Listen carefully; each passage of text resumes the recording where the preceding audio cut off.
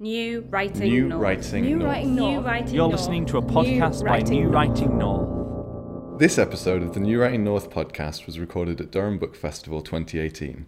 In this episode, poet, author and playwright Owen Shears talks to Professor Stephen Regan about The Green Hollow, his moving and beautifully rendered film poem about the 1966 Aberfan mining disaster.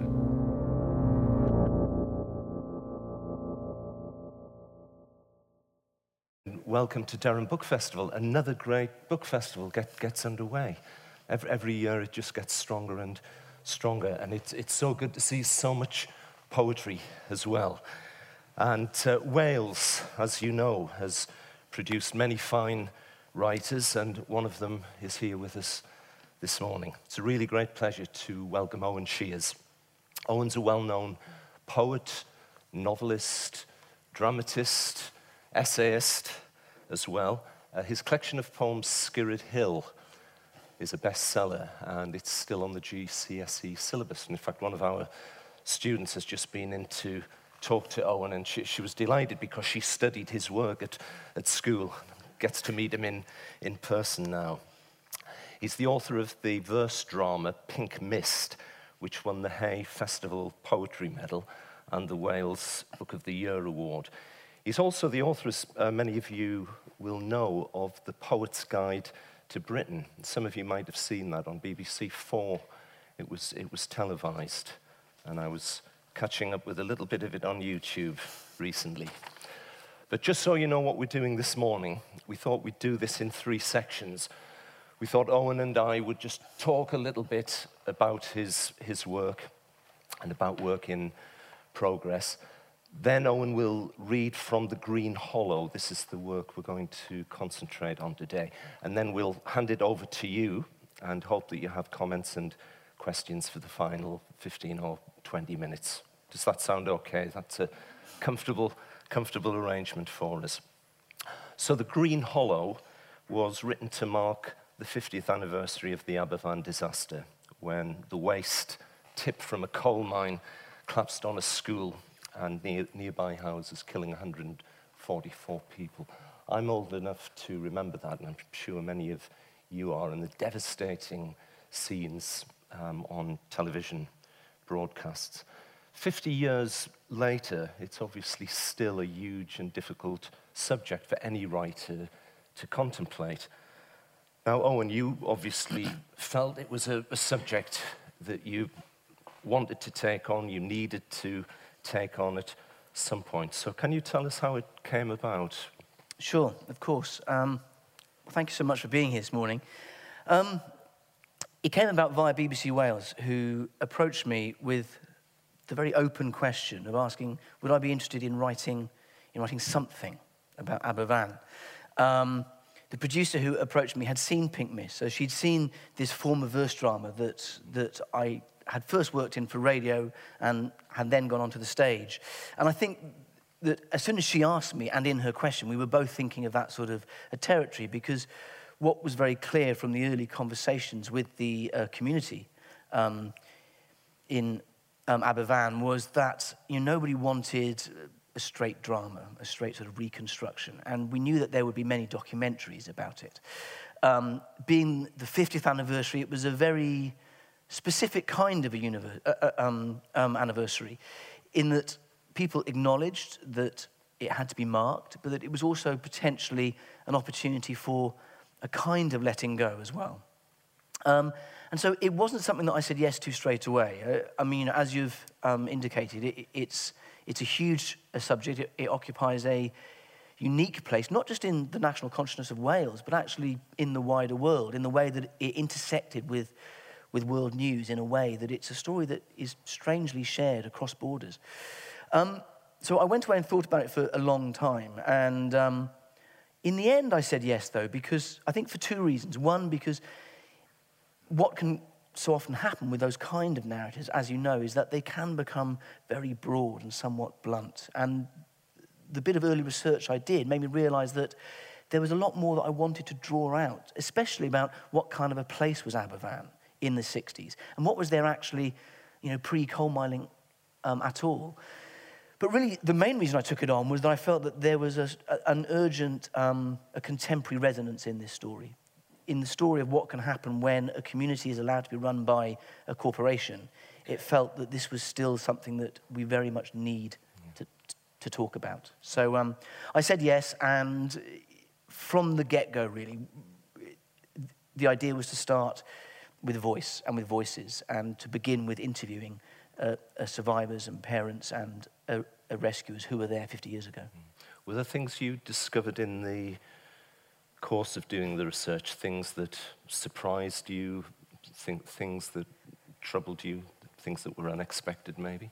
Yeah, there was a lot, actually. On the positive side, you know, I would start by asking everyone, you know, just simply, what was Aberfan like in the 60s? And the picture that emerged was of these extraordinary communities. I mean, almost utopian in some ways. I mean, yes, there was heavy industry, and it was dangerous, and it was dirty, but there was full employment. The high street was buzzing. Like, everyone would start by saying, well, there were 3 bakers and 3 butchers and this, you know.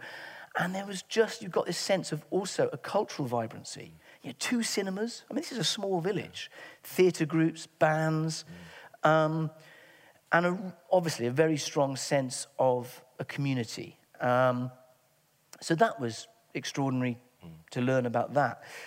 At the other end of the scale, probably, I mean, obviously there was a lot of shocking and very difficult first-hand witness that I had to sit there and I had to hear about. I'd always known about the scandal of no one in the NCB being convicted or resigning or sacked, even though there was clear evidence that everyone knew that there was a spring under tip number 7, which was the tip that collapsed. But probably the most shocking thing I came across was in Merthyr Tydfil Library, was a set of letters over a period of 6 years, all from the same council engineer. And they all had the same subject line, which was the danger of tipping slurry behind Pantglas School. And it was when I learned the extent to which this danger was known, and it had been signalled and then ignored.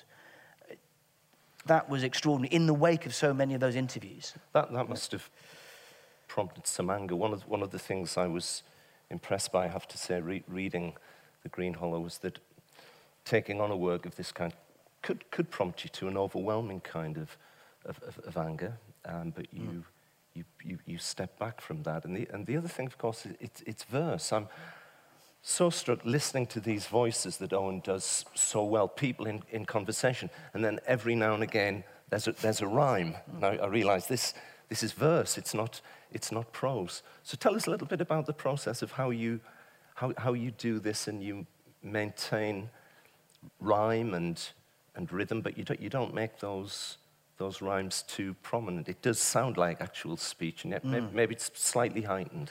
Yeah, exactly. Well, I think heightened is the perfect word, and that's kind of the negotiation that you're always going for. You want a sense of poetry, and I mean literally sense. So when this was broadcast, I had quite a few people saying, there's something going on with the language, isn't there? And I said, yeah, that's perfect. There's something going on with the language. That's all that you need to know. But yeah, essentially, it's a series of dramatic monologues underpinned by rhyme and lots of half rhyme and lots of internal rhyme, but most importantly, rhythm.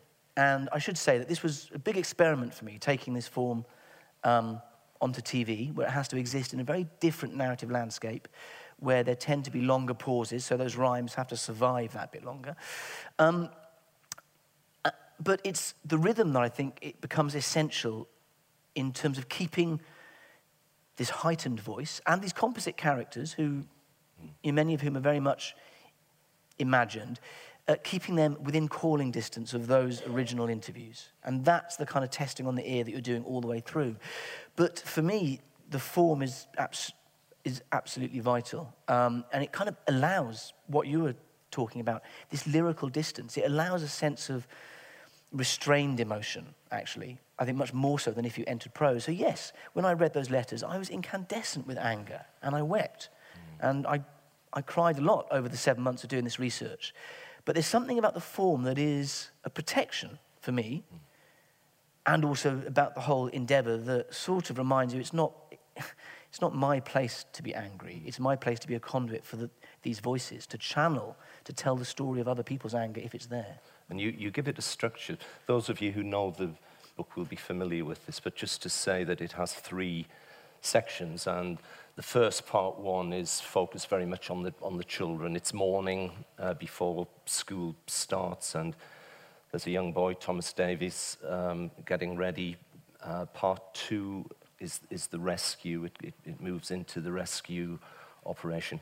Part 3 is survivors, and it's focused on 2016. And Owen uses those 3 sections really to give the whole work a particular kind of structure. How did that structure come about, and how did you envisage it working? Because you're shifting across time as well, aren't you? Yes, yeah, and I suppose that's important to mention. I mean, I said that the whole thing began with ideas of voice. So my very first idea was literally a shape, which was a young boy, a single boy's voice, or a girl's, at the time I didn't know, but a child's voice in 1966, so growing to a climax of 144 voices, the number of people who died, before tapering to a single child's voice in 2016.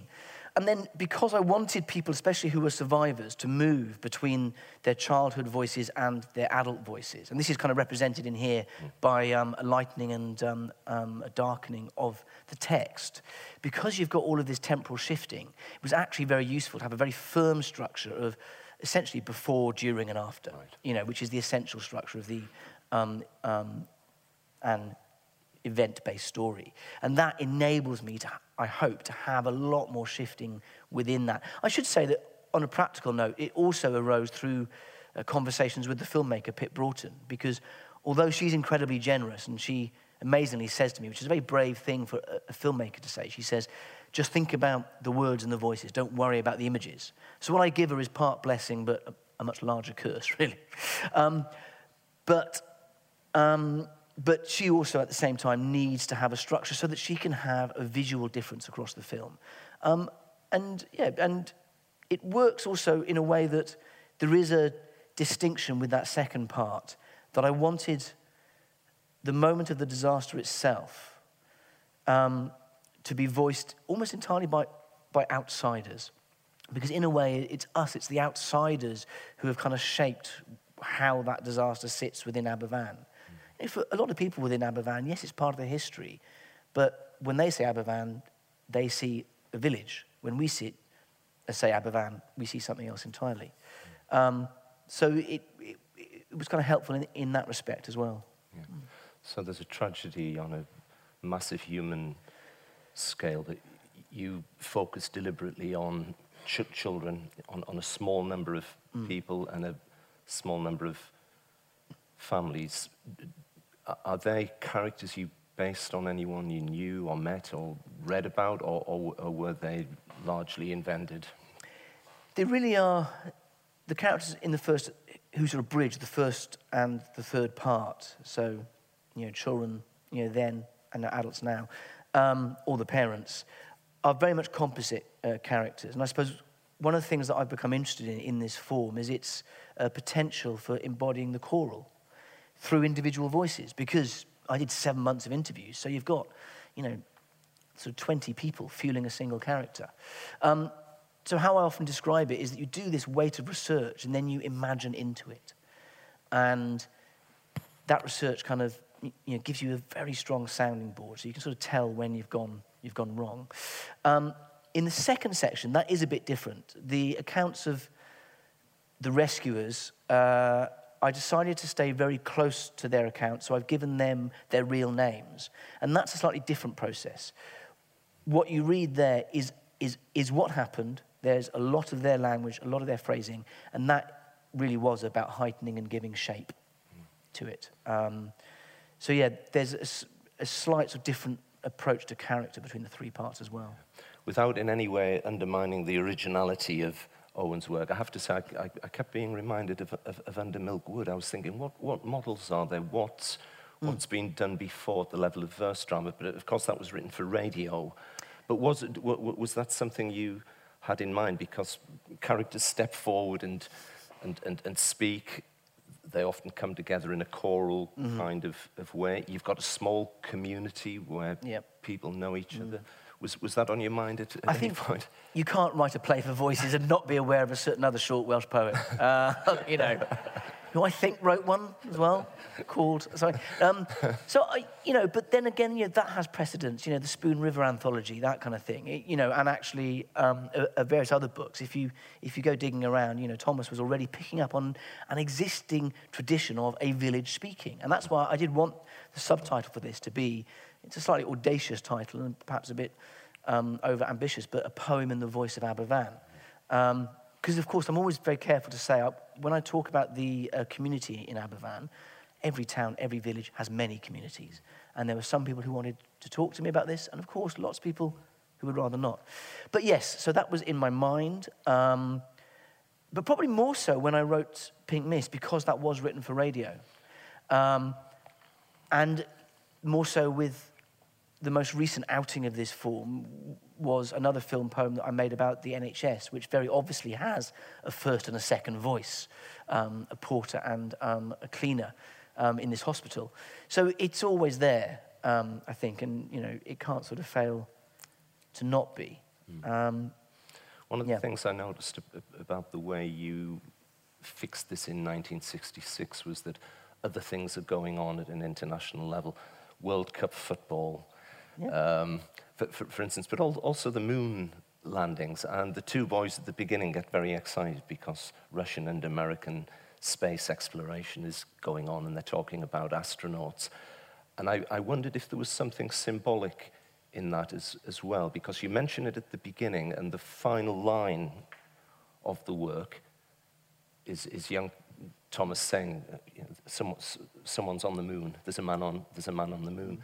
Now, is that going up and that ascent, a looking upward and a counter to the dark going down, the descent into the earth? Yeah, certainly. In that opening scene, that's what I was kind of, that's what I was partly reaching for. The idea that Thomas's father has been down deep under the ground all night, and he's there looking at this harvest moon, you know, through the window, and so you're stretched like that. But it's also to talk about the extraordinary advances in technology and science that were happening at this time, just to really accentuate the degree to what happened in Aberfan was totally unnecessary and was archaic, and that much more brutal and cruel because of that, because this was 1966. This was an advancing society. It was also, though, because when I was in Merthyr Library, I got out all of the local papers because I wanted to know, actually, you know, what were the sporting teams that these boys would have been interested in, and what would the girls have been doing, and what would, you know, the parents have been involved in. And so it was interesting for me to learn that, you know, at that time, it wasn't rugby in Merthyr, it was very much football, and it was boxing, and the local heroes were the boxers.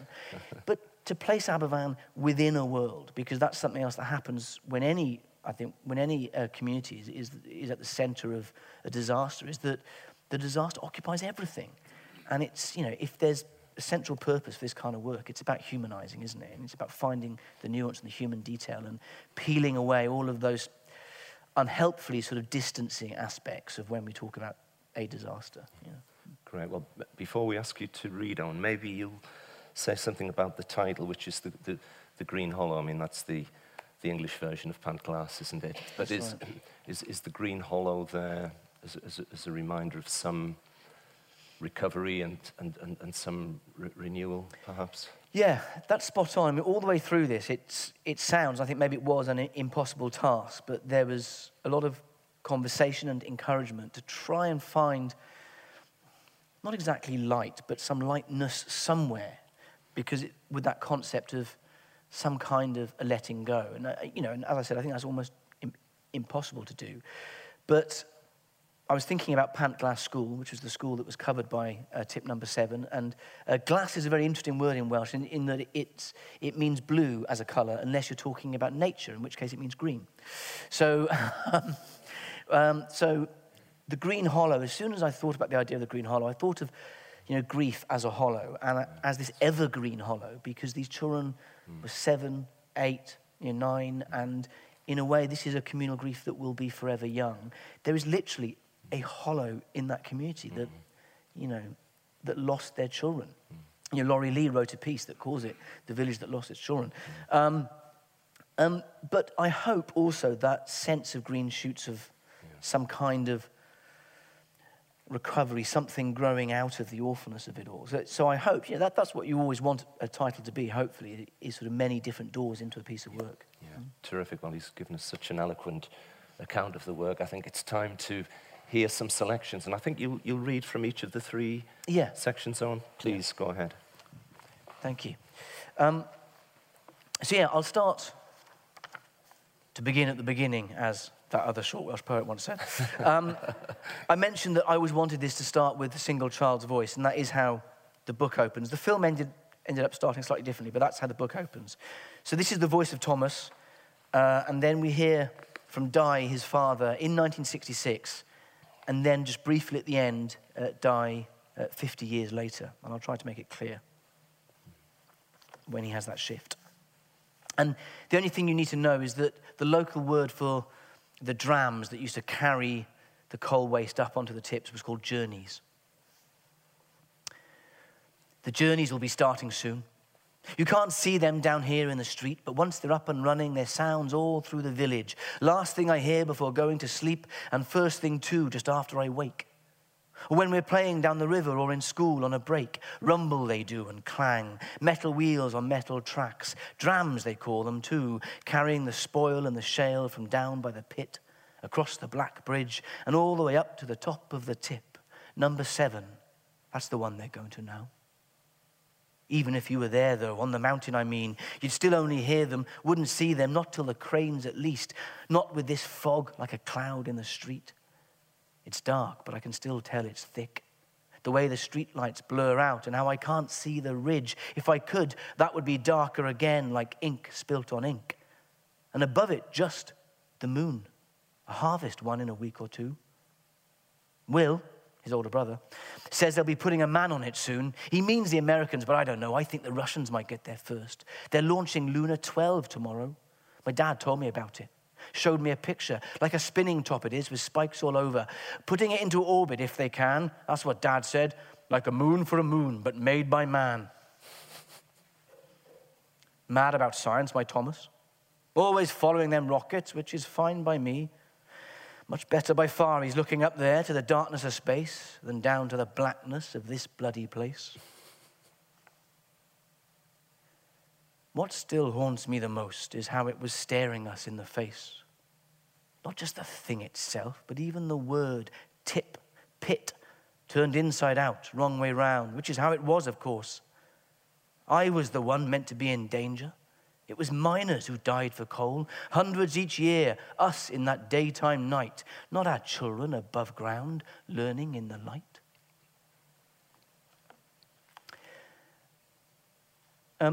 I mentioned earlier that I wanted to drill back in a way to the deeper history of Aberfan. And so this is a section where people talk about what was there pre-mining and how mining came into the valley. And it moves through a few voices. So there's Edna, who's a farm woman on the hill. Then Myfanwy, who is Thomas's mother. And then Di, who finishes off this piece by talking about Thomas again. But Edna first. Wasn't always like this, of course. Summer grazing, that's what brought the first people here. Good land, sheltered spot, fed by 6 streams at least. It's all still here in a way, in the names, the streets. Havoed Tangloes, the summer place of Tangloes. Bryn Golai, Hill of Light. Pant Glas, the Green Hollow, and still is, I suppose, though with kids now, not grass. And Aberfan, of course, the mouth of the Van, the biggest of those streams feeding the Taff. Was the steam coal what changed all that? And John Nixon. He's still here too, other side of the Taff. Nixonville it's called, though far as I can see. Whole place is that man's. I mean, was him who started the pit, and the pit what made Aberfan. From up north he was, Newcastle way. Saw Merthyr coal burned on the Thames one day and couldn't believe it. No smoke in the coal. Never seen that before. So he came down here looking for more. Went to Mrs. Thomas, he did, up at the Graig. There she was, sitting in her hut at the mouth of the shaft, a basket by her head for the cash, girls sorting by hand outside. 150 tons a day she was selling. but no more. That's what she told Nixon. She reckoned she'd taken too much already out from under the valley's floor. But Nixon, well, he was modern. Didn't understand the words too much. So he sunk his own, the deepest so far, then worked his way south from Navigation to Deep Dufferin to here, Merthyr Vale. He'd proved, it see, that 10 hours of fire from Aberdare was worth 12 at least from the Tyne. By the time I left school, there seemed no question. The war was over and my father, well, he was suffering from dust. So I went down, 20 years next month. Mrs. Thomas would turn, I bet, to think we're still digging it out. Generations down that pit. Not my boys, though. I'm working down there, so they won't. Will's heading for an apprentice at JJ's garage, and well, according to some, he's got a chance in the ring. And Thomas Bach, he's good with his hands too, in a different way. Only 9, but plays the piano with both of them.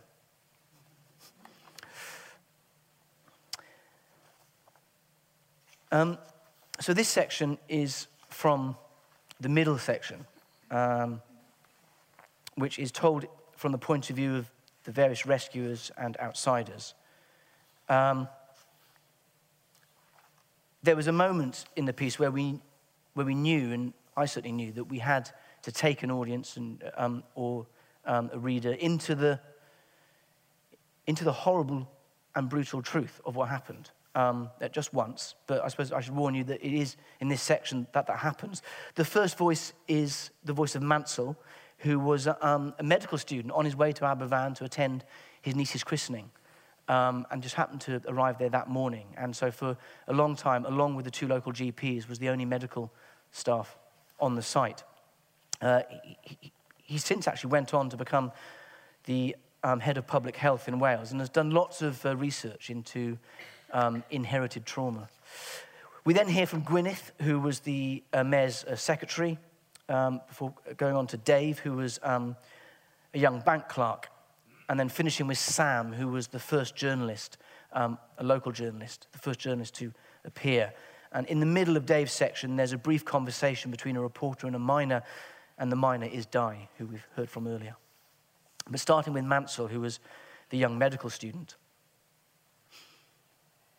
I'd taken over with a shovel when a young man came over. We're into a classroom, he said. You'd better come through just in case. So I passed my tool to another and followed him into the ruins of that place. For years, I've had dreams because of what I saw.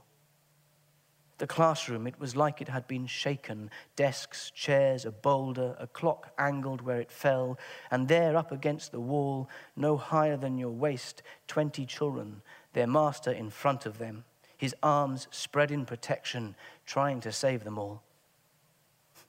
He was a big man, but what could he have done? One teacher against a mountain.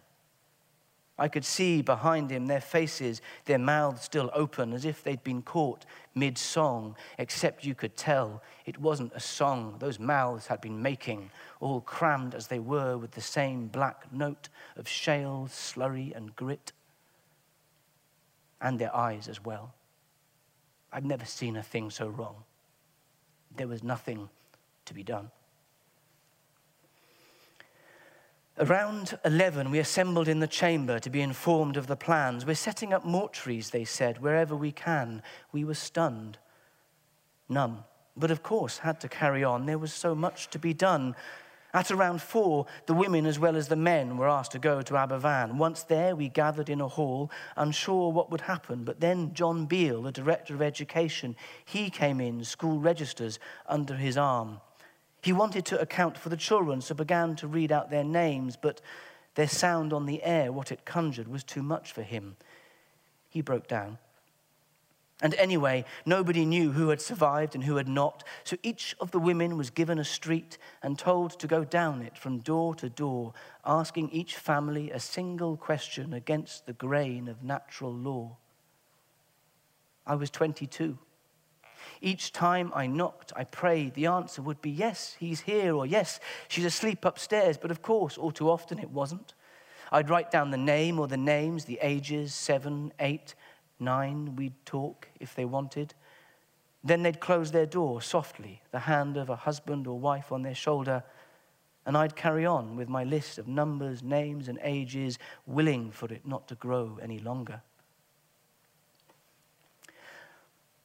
As the news filtered into the world, so the world filtered back to us. Factories emptied across Wales, steel workers from Port Talbot, Hoover down in Merthyr, schoolboys from a valley over, and individuals too, a farmer from Brecon, an accountant from Cardiff, and many others from further. And of course, the TV crews, the journalists, first from Wales, then the UK, then France, Germany, all over. They set up at the Mac, filmed us working, the slide, the tips, the chimneys, still smoking through the black. I heard one reporter ask a miner, "They say you'll dig into the night, is that true? My boy's in there somewhere, I'll dig all night if I have to."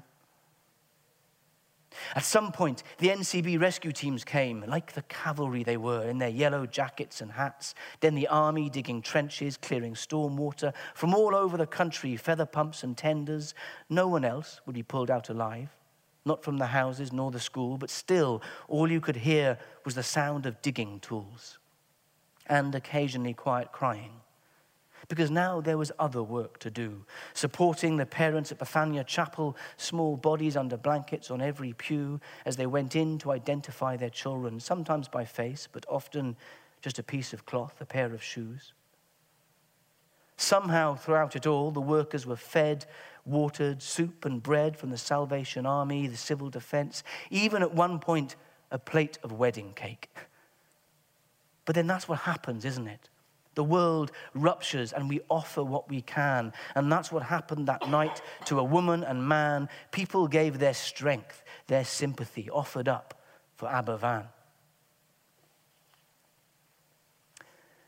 When the days started fading, they brought in arc lights powered by canisters of gas.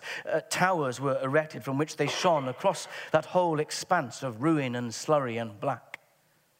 Everyone was covered in muck, me included. I'd worn my best suit to go and see John Beale, but now you'd have thought I'd spent the day down the pit, but we hadn't. It had come to us.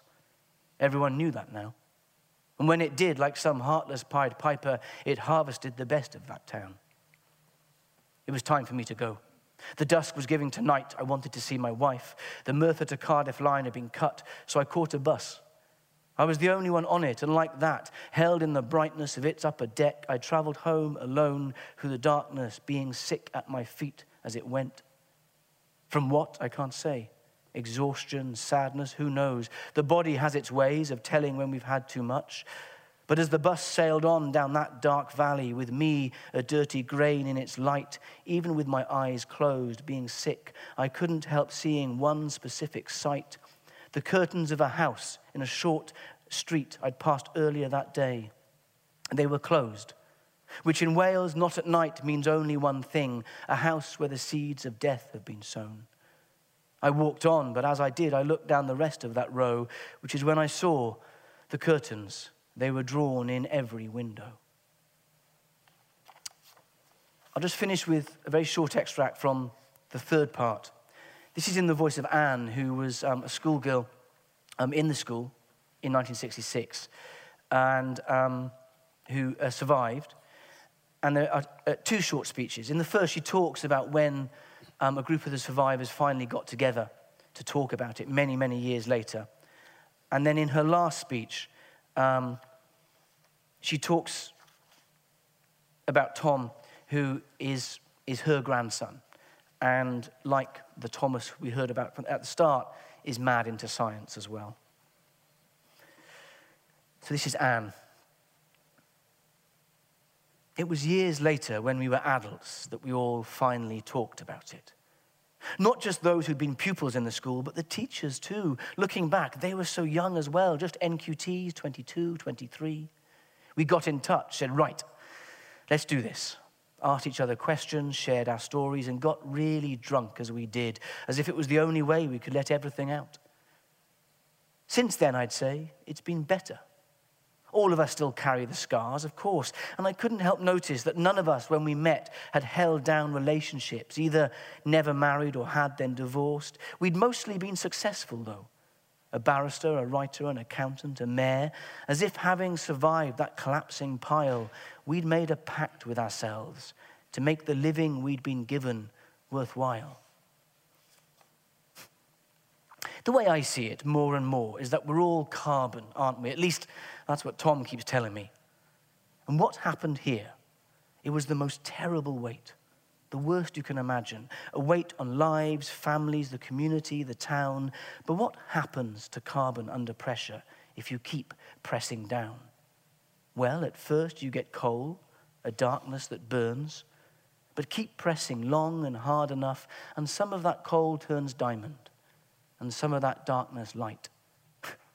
Now, I'm not saying we're all diamonds here, of course I'm not, but I do think that when so many have felt the same pressure at exactly the same time, then sometimes in places we're pushed through till we shine. An unexpected brightness made both of that darkness and that sharing of weight, its source buried under the years, but there, deeply rooted in our memories, a day, a date. Thank you very much. Diolch yn fawr. Thank you.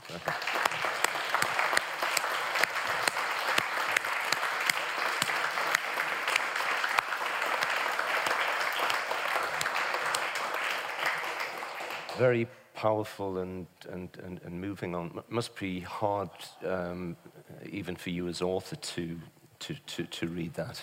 It is, and you can probably tell. I still find it very difficult, and the project as a whole was by far the most psychologically and emotionally taxing work that I've ever been involved in, and I think. For a period afterwards, actually, I couldn't read it.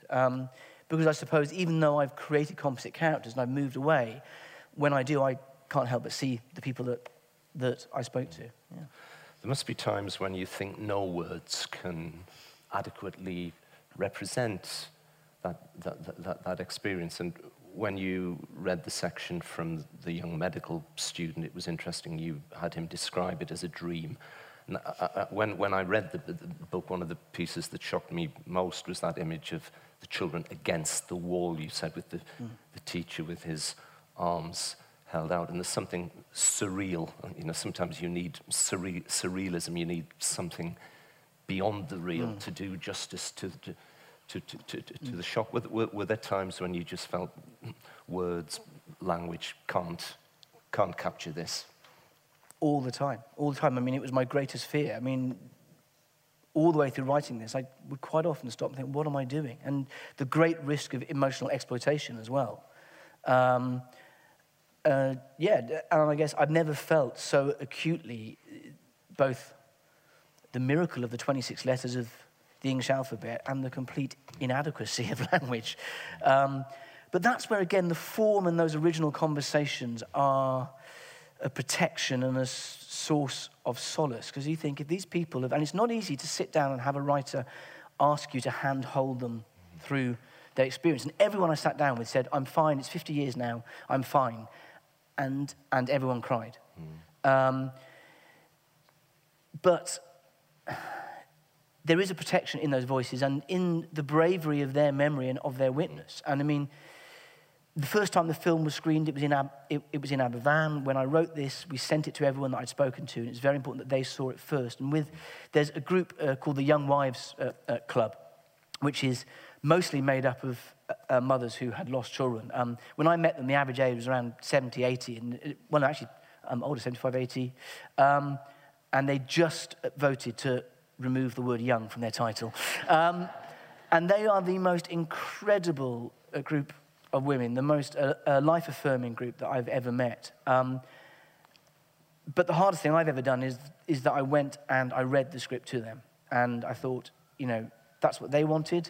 And if they were able to do that, then, you know, actually any kind of worries or concerns I had suddenly sort of shrank away into the distance. Before I turn this over to the audience, I want to introduce my very good friend and colleague, Professor Douglas Davis, who works in the Department of Theology and Religion, and as well as having a special research interest in death and mourning, it just so happens that Douglas grew up very close to Aberfan, in one of the villages mentioned, in fact, in the Green Hollow. So I was hoping very much that Douglas could be here, and I'd like to give Douglas the microphone first of all, maybe just to... no pressure, Douglas. But I know that it's an experience you were close to, Douglas, and perhaps if... Thanks very much. Well, first, I've got a cold at the moment, so I'll do my best. Thanks very much. I really loved reading it. Thanks for the book, Stephen. There's a marvellous line where they talk about the boys from Bedlinog. Boy from Bedlinog, yeah. The boys from Bedlinog straight back to their motorbikes, winking through the window to take me away. That was you, wasn't it? Even my mother was from Bedlinog, rode a motorbike. So. Everyone in Bedlinog rides a motorbike. Let's set it in context. I also picked up the Under Milkwood thing just was there. Mm-hmm. But I really liked, well, I liked a lot of it. You rehearsed some of the lines that I thought were remarkable, and there's a lovely one where they're talking about the coal and slurry and stuff, and the muscle of it, the visual appearance, the empathetic sense of the muscle of it. I thought that was remarkable. Thank you. In a way, I think, my dad was one of the guys who went to dig them out. Mm-hmm. I would just come up to Durham in '66 as an undergraduate, so it was I was a fresher. And I can understand, in a way, some of those conversations that you're having, but I can also understand something of the non-conversation. Oh, yeah. The 26 letters were. Because when I went home for the Christmas holiday, Dad took me over. We just walked around a bit. And there was one of those rooms where you could just see hand marks on the wall. And he didn't say anything. I didn't say anything. And we never ever did say anything, etc. But I want to set this in a very interesting context, because culturally in Britain just now, there's a film coming out, and I've not seen your film. I'm going to have a look at that. But there's a film coming out on the Breivik murders of those poor children in Oslo. The film is out before long. Yeah. And one reason why this is really interesting, as Stephen said, I've done a lot on death stuff. And the year after the Oslo murders, the great city of Oslo had a day when it recollected what had happened. And I was invited over. I think I was the only foreigner there. And in a sense, and you've alluded to this, the way in which you know you are a stranger within a context.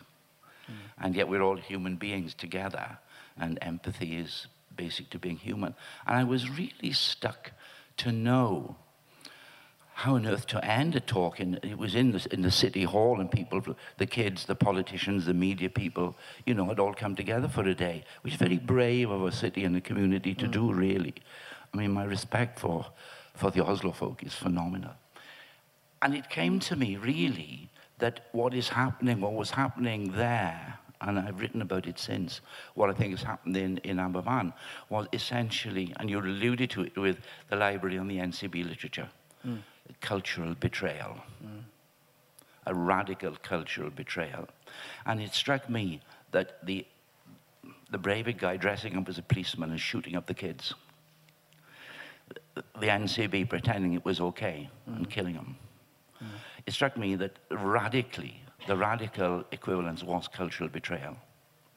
And the depth of that kind of concept is phenomenal. But then, and this is another reason why I loved your presentation this morning, and indeed the book, excuse me, is the resurgence. The absolute resurgence. And to see that happening to some of the folk there in Oslo, when they all gathered together to sing a song that Breivik hated. What better way to judge a man, to damn him actually, than by singing gently. And I'm sure there'll be equivalent. But I just wanted to say thank you very much for bringing all sorts of memories back, but also catching this sort of determined but slightly understated emotional engagement of quite a few of those folk in it all. I thought that was great. Oh, thank you, thank you. And it's interesting that you should mention song, because as I'm sure you know, I mean, some of that resurgence was a real struggle in that the tips that were left around Aberfan, and they really did tower, were judged to be safe, and so that they weren't going to be taken away. And the community had to fight for them to be taken away. So they formed the tip removal committee, and in the end had to get quite militant. Literally took sacks of slurry down to the Welsh secretary's office and tipped them over his steps and said, "This is what killed our children." It was only at that point that he agreed to remove them. The cost of removing them was taken out of the Aberfan Relief Fund, which was a further scar and a slur. And that was only paid back when New Labour came in 97. But unfortunately, they paid back the original 150,000, not what it would be now. But the reason I mention all of that is that when the tips were removed, the men, and it did happen to be mostly men in that committee, realised that that coming together and having a focus was part of their healing, and they didn't want it to stop. So they said, well, what shall we do? And of course they said, well, how about a choir? And they formed the Ynys Owen Male Voice Choir, and it's still the central pillar of that community, and they sing all over the world. They come up to the north of England a lot, actually, and they only ever sing for free, and they sing for charities. And several of their members said that we still see it as a way of saying thank you to all of those other communities, those other parts of the world that were aware of their story and that tried to help. So again, the choral, the communal, has been an absolutely vital part of the resurgence. That's not to be rose-tinted about it. You go to Aberfan now, and all of that area have had hit after hit after hit from the miners' strike and through Thatcherism, and it's still a very, very, very poor area. And Aberfan High Street has gone from having those 3 butchers and 3 bakers to having barely anything. So the struggles are far from over, but as a resilient community, extraordinary. Yeah. There was one point in particular, one point which really struck me, and you alluded to it, of tip and pit. Because it struck me that both for the Oslo situation, in that sort of a betrayal, and in this situation, but especially in this one, certainly in my boyhood in Berliner was a mining village, everything to do with the pit was one world, and the home was another world, including swear language. So a man who swore at home was not a good man, really. No. But he would swear blue murder down below, of course. And it struck me that, in one sense, what that muck was doing was bringing the underworld into the upworld, so that it was a double abomination in that sense. I thought you just picked that up magnificently.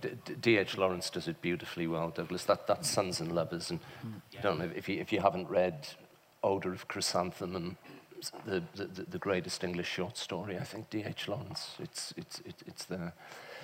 There's a roaming mic, so please put your hand up, and Joan will bring it to you. I found your talk very moving when you described the village. That was my village in County Durham, exactly the same. And the culture about the swearing, the men swore like mad down the mine, but they wouldn't swear, and particularly not in front of women. And the other thing that touched me was about the councillors that had been writing in and saying, look, we're sending these letters, something has to be done. There's so many parallels, really, with what's happening today, where councillors write and fight and tell what's wrong in the community, and nobody listens. People don't listen. The inequalities in our communities, in the country that's going on now is not unlike what was being experienced in Wales then, and still nobody listens. Which part of County Durham? I live in Shotton, in County Durham. Yeah. Yes, and I'm a county councillor. Yeah, no, and it's interesting that you make that point about other mining communities, because, of course, you walk around Aberfan now, and there are plaques from all over the world, and a lot of them are from mining communities in South Africa and elsewhere. And if there was, any good or something that people could take some solace from that came out of this situation, a lot of people mentioned to me, they said, well, what the disaster in Aberfan did do, that it radically changed the regulation over tipping across the world. And several people said to me, we like to think that that saved lives, and it undoubtedly did. So yeah, that was a very strong note in the conversations I had, that affinity with other mining communities. Yeah. I think there's a question, second row here. Hi, just to echo what the lady said, there's such resonance in the story that you've told to the people in County Durham particularly. I mean, the pits have long gone, but our scenery, our countryside, in many ways, is all covered, grassed slag heaps. And I drive past them every day between here and Chester Street and wonder how many people actually know that that's what they were. And what's underneath. And what's underneath. But that they're not like, you know, that they've transformed is uplifting. But I just wanted to ask a couple of logistical questions, if you don't mind. I'm one of Stephen's students, so I sort of drill down a little bit. How did you actually reach the people that you interviewed? You said you did 6 and 7 months worth of interviews. So first question was, how did you go about reaching them and arranging all of that? And secondly, how long did you spend on the actual writing after you'd done the research? Yeah, well, they're sort of, they're two of the essential questions of this way of working, because it only works if you have, you know, a very privileged witness, a privileged access to these people. And that's where actually the fact that this all began as a BBC Wales commission, and I'm really impressed and pleased that the BBC were up for taking a punt on quite a risky form in a period of their history when they're not doing that as much as they once did. But because it came through them, and BBC Wales has a long relationship with Aberfan, I had a researcher that was working with me, and we went to several, I guess, kind of, you know, community leaders. An ex-mayor of Merthyr who lives in Aberfan, the headmistress of the current school, various people, as certainly the Young Wives Club, as a way of finding an entree. And we took our time about it, partly because there have always been some people who are willing to talk and want to talk, and have done over the last 50 years. And of course we want to talk to them, but we also wanted to try to speak to people who had never spoken before. Obviously not to force anyone, but to put that out there. That, and because of this way of working, because it's not about interviewing Bethan and then saying what Bethan said on the screen, because everyone's story fuels a general narrative, I think that made it more possible for people to open up, because they knew everyone wants a more nuanced telling of what happened to be out there, but don't necessarily want it to be tracked back to their personal experience. So it was a slow process, and like I said, obviously lots of people didn't want to talk to us, and that's completely understandable. But quite often, one conversation would lead to another, and would sort of open out in that way. So that's how we went about it. In terms of the writing, how this form seems to work best is that there's a long distillation period over those interviews. And of course, you're always thinking, you've always got your antennae out over those conversations, particularly given this subject matter. You know, our daughter was only 2 at the time, so I quite often had to stop somewhere before going home. I had to have some kind of a decompression chamber, which was what I partly needed emotionally, but also undoubtedly creatively. It was good to have that time to think, well, actually, what was in that conversation that hits a note with something else I've heard, or how does that speak to what that person said? So there's a long distillation process, and then the writing is kind of hothousing. I can't remember exactly, but I sort of go a bit crazy. I go into my shed, literally a shed, and partly because of the rhythm, the individual sort of idiolect of this way of working, I work very quickly, because once you're in that particular language of writing, when it's going well, you can almost sort of put anything into it, and obviously it'll need redrafting, but a form will come out. So I can't remember exactly, but I think the first writing was as fast as probably around a month. Very quick. And then I took some time away from it, and then spent another couple of months redrafting. But the thing is, when you're writing for TV, there's a very practical aspect. I mean, no one says to you, your book has to be 80 pages long, or your play has to be an hour and a half. And this thing with TV is like, it's got to be 58 and a half minutes, which, as all of the writers and the academics in the room will know, there is a liberating aspect to form and to restraint, and undoubtedly that, although making you write quickly, is also a provocation to hopefully some useful invention as well. Over here, John. Thanks. I was 12 when the Aberfan disaster happened, and I can remember the kind of silence in our house. I'm from a very big family, and it was on the television all the time, and I can still see the pictures. But my longest-lasting memory is there was a cartoon. I don't know if it was Giles. I think it was Giles in the Daily Express, and it was a picture of the disaster. And then all around on the hills and out of cars were pictures of donkeys or asses with big ears and teeth and binoculars. And it said that the roads were closed and blocked up, and motorways were chock-a-block with people going to view what had happened. But it was wonderful to hear what you said about the local people going to help to dig out. But it's a bit like Grenfell as well.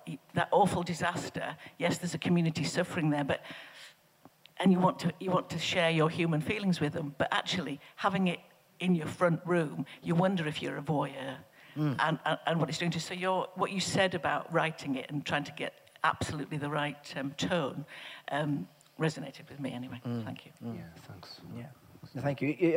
And I mean, and that influx of people to help, was extraordinary. And actually, very, very quickly, the roads were blocked, and even the helpers were being turned away because the place was just clogged. But it was interesting how physical that reaction was. I mean, literally, factories across South Wales emptied. And, as you've spoken about very powerfully, the local people who were there first were on that slurry when it was still moving. One question then in the middle, John. Can I just ask you, do you think your poem, when you actually publish it, is going to persuade more and more people to rather safeguard the way we live in a better way? Like, for instance, all disasters, and I think including Grenfell, there were a lot of people warning about the dangers of cladding before the fire, and there have been a number of examples of that around the world.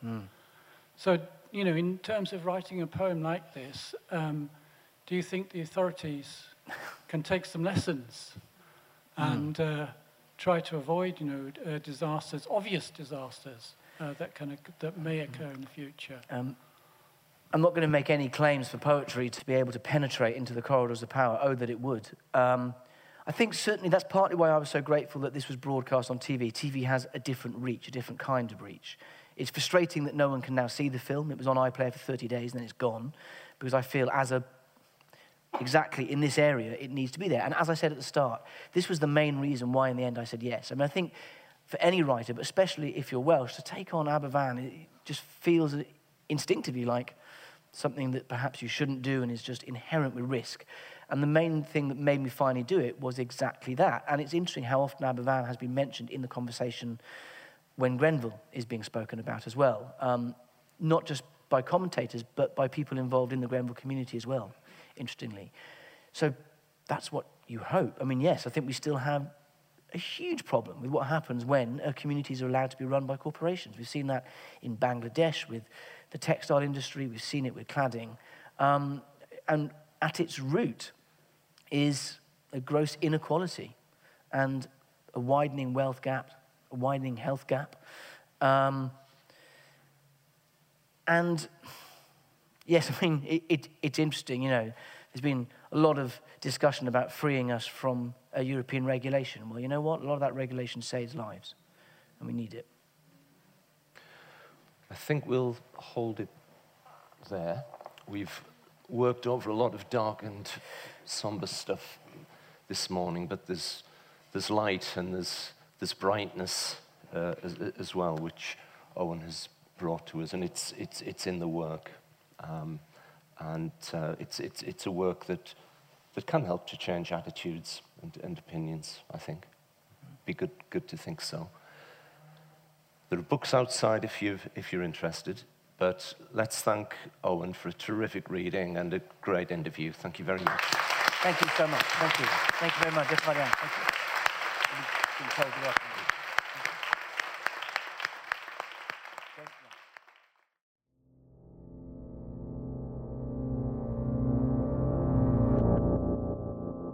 You've been listening to the New Writing North podcast recorded at Durham Book Festival 2018.